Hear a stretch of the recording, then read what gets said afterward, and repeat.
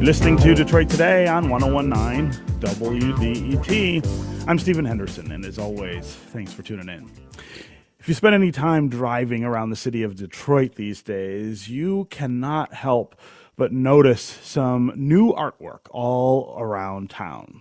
The Duggan administration City Walls program was created back in 2017 to enhance public spaces, and now it's reached a big milestone. The project just put up its 100th mural here in the city, and it is a really striking piece of public art. The Spirit is a 6-story mural that depicts a black woman holding the gold, sun, and spires of our famous Spirit of Detroit statue with the city's flag worn as a headwrap.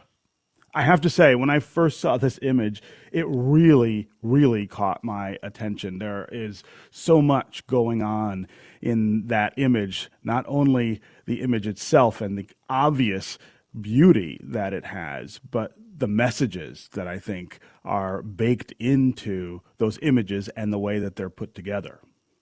The artist is a young muralist and portrait artist from right here in Detroit. Waleed Johnson is a software engineer by day who has been commissioned to create oil paintings and murals in galleries and on walls in places including Chicago, Lansing, and of course, right here in his hometown of Detroit. Waleed Johnson joins me now to talk about his work, The Spirit, and his take on the power of public art. Waleed, welcome to Detroit Today. Thank you so much, Stephen, for having me. Yeah, it's really great to have you here. I've wanted to talk to you about this since I saw that mural the first time. So let's start here. What inspired this piece that you titled The Spirit? You know, this was a really interesting piece because the development was over the course of a couple years. Like, I actually took this picture of my friend back in 2017, and I had something in mind, and that project kind of fell through. But I was like, this is a really great photo, and I'm going to use it for something. But I just didn't know what it would be at that time. And then I got into the City Walls program, and my fiance actually suggested, she's like, you should paint this wall, like this giant wall there. And so I reached out to the building owner, and then immediately when I started brainstorming, this image came back to my mind. I was like, this is like a really hopeful image, and on a large scale, it could be really powerful. But she actually had a different head wrap on, and it was just kind of the face. And so I started trying to work with the little sketching, and then my fiance was like, you should make the head wrap the Detroit flag. And I was like, that's it. Like, once I got that, then it all, like, the story I was trying to tell just like came together. I started thinking about the spirit of Detroit, then I added the hands in, and that was a really fantastic suggestion, and that kind of led me in the direction that I ended up in. Yeah. One of the things that it does for me is kind of, I think, put that stamp of Black Detroit on the image that we all associate with the city in the first place, which is, of course, the Spirit of Detroit statue.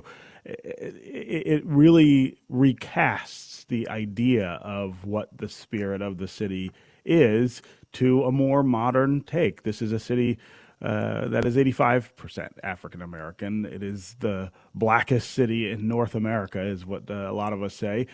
This really marries the idea of who is Detroit with the idea of what is Detroit.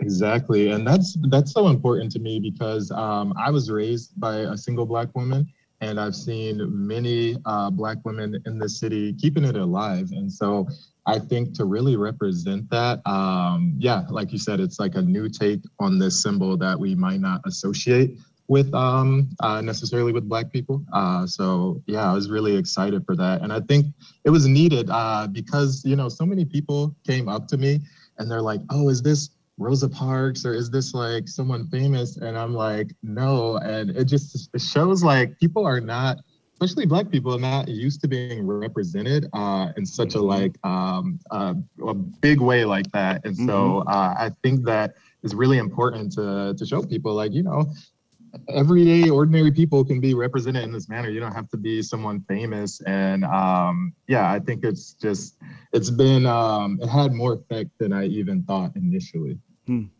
So I want to talk a little about public art and its ability to affect communities. You've talked in the past about how you believe public art has a real effect on where we live and how we live. Explain your thoughts on that and what effect you hope this mural might have. Yeah, so I think one good example is like even if you don't necessarily think like, okay, this piece is like influencing me in some way. It can like influence you subconsciously, or just when you're, driving by, you might not think about it now, but like when I was younger, there was this mural on Gratiot called the African Amalgamation of Ubiquity. And it depicted, Black people in Africa and then here in the States, and it ended with like Coleman Young in Detroit. And I didn't really know how much that impacted me. I just knew, I liked it. But then once it got into a state of disrepair and then ultimately torn down, I felt like a piece of me was gone or something. I was like, what? Like, I did not know that it impacted me that way. So I feel like that's the power of public art. And also, of course, to beautify the neighborhood and just bringing something different, I feel like, to the neighborhood, because, there's not,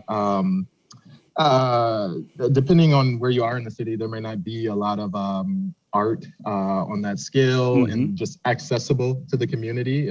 Something like, they don't have to go to the DIA or another museum now. They can see this art in their community. And I think that's really powerful, and it can become something that, is like a important part of the neighborhood, or kind of brings out the soul of the neighborhood.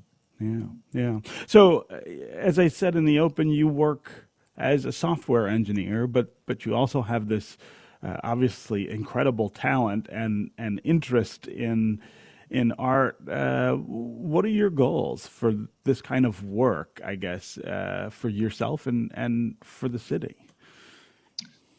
So honestly, I really love to travel, and it would be a dream if I could like kind of combine the love for art and travel. This year I got to go to Lansing, and then I also and do a piece there, and I also did a piece in West Virginia, which is really cool. And that is in part due to the flexibility of my software job. I can work remotely from anywhere, but I would really love to combine those two. Like if I can, I just feel like it's something interesting about like doing murals in different places. It's kind of like a cultural exchange in a way. Like I get to learn about them. I get to talk with them, the people of that community, and then gift them something that hopefully they really like and becomes a part of their community. So that's that would be something that I would love to do. Yeah. Before we have to end the show, tell people where they might be able to find prints of this mural or your other work. Oh, yes. People can find prints of my mural on my website, which is waleedjohnson.com, WALEEDJOHNSON.com. And there are pictures of my other work as well, if you want to view past murals and oil paintings. And of course, on Instagram as well. My Instagram handle is Waleed_the_artist. And that is the most up-to-date thing. Yeah. Okay. Well, congratulations on this mural, and congratulations on it being the 100th City Commission mural here in the city. That's such a big deal, and it was really great to have you here. We wish you all the luck in the future. Thank you so much. Thanks for having me. Okay. That's going to do it for us this week. Come back on Monday when writer Will Storr will join the program to talk about his new book, The Science of Storytelling, Why Stories Make Us Human and How to Tell Them Better. This is 101.9 WDET-FM, Detroit's NPR station, your connection to news, music, and conversation. We'll talk again on Monday.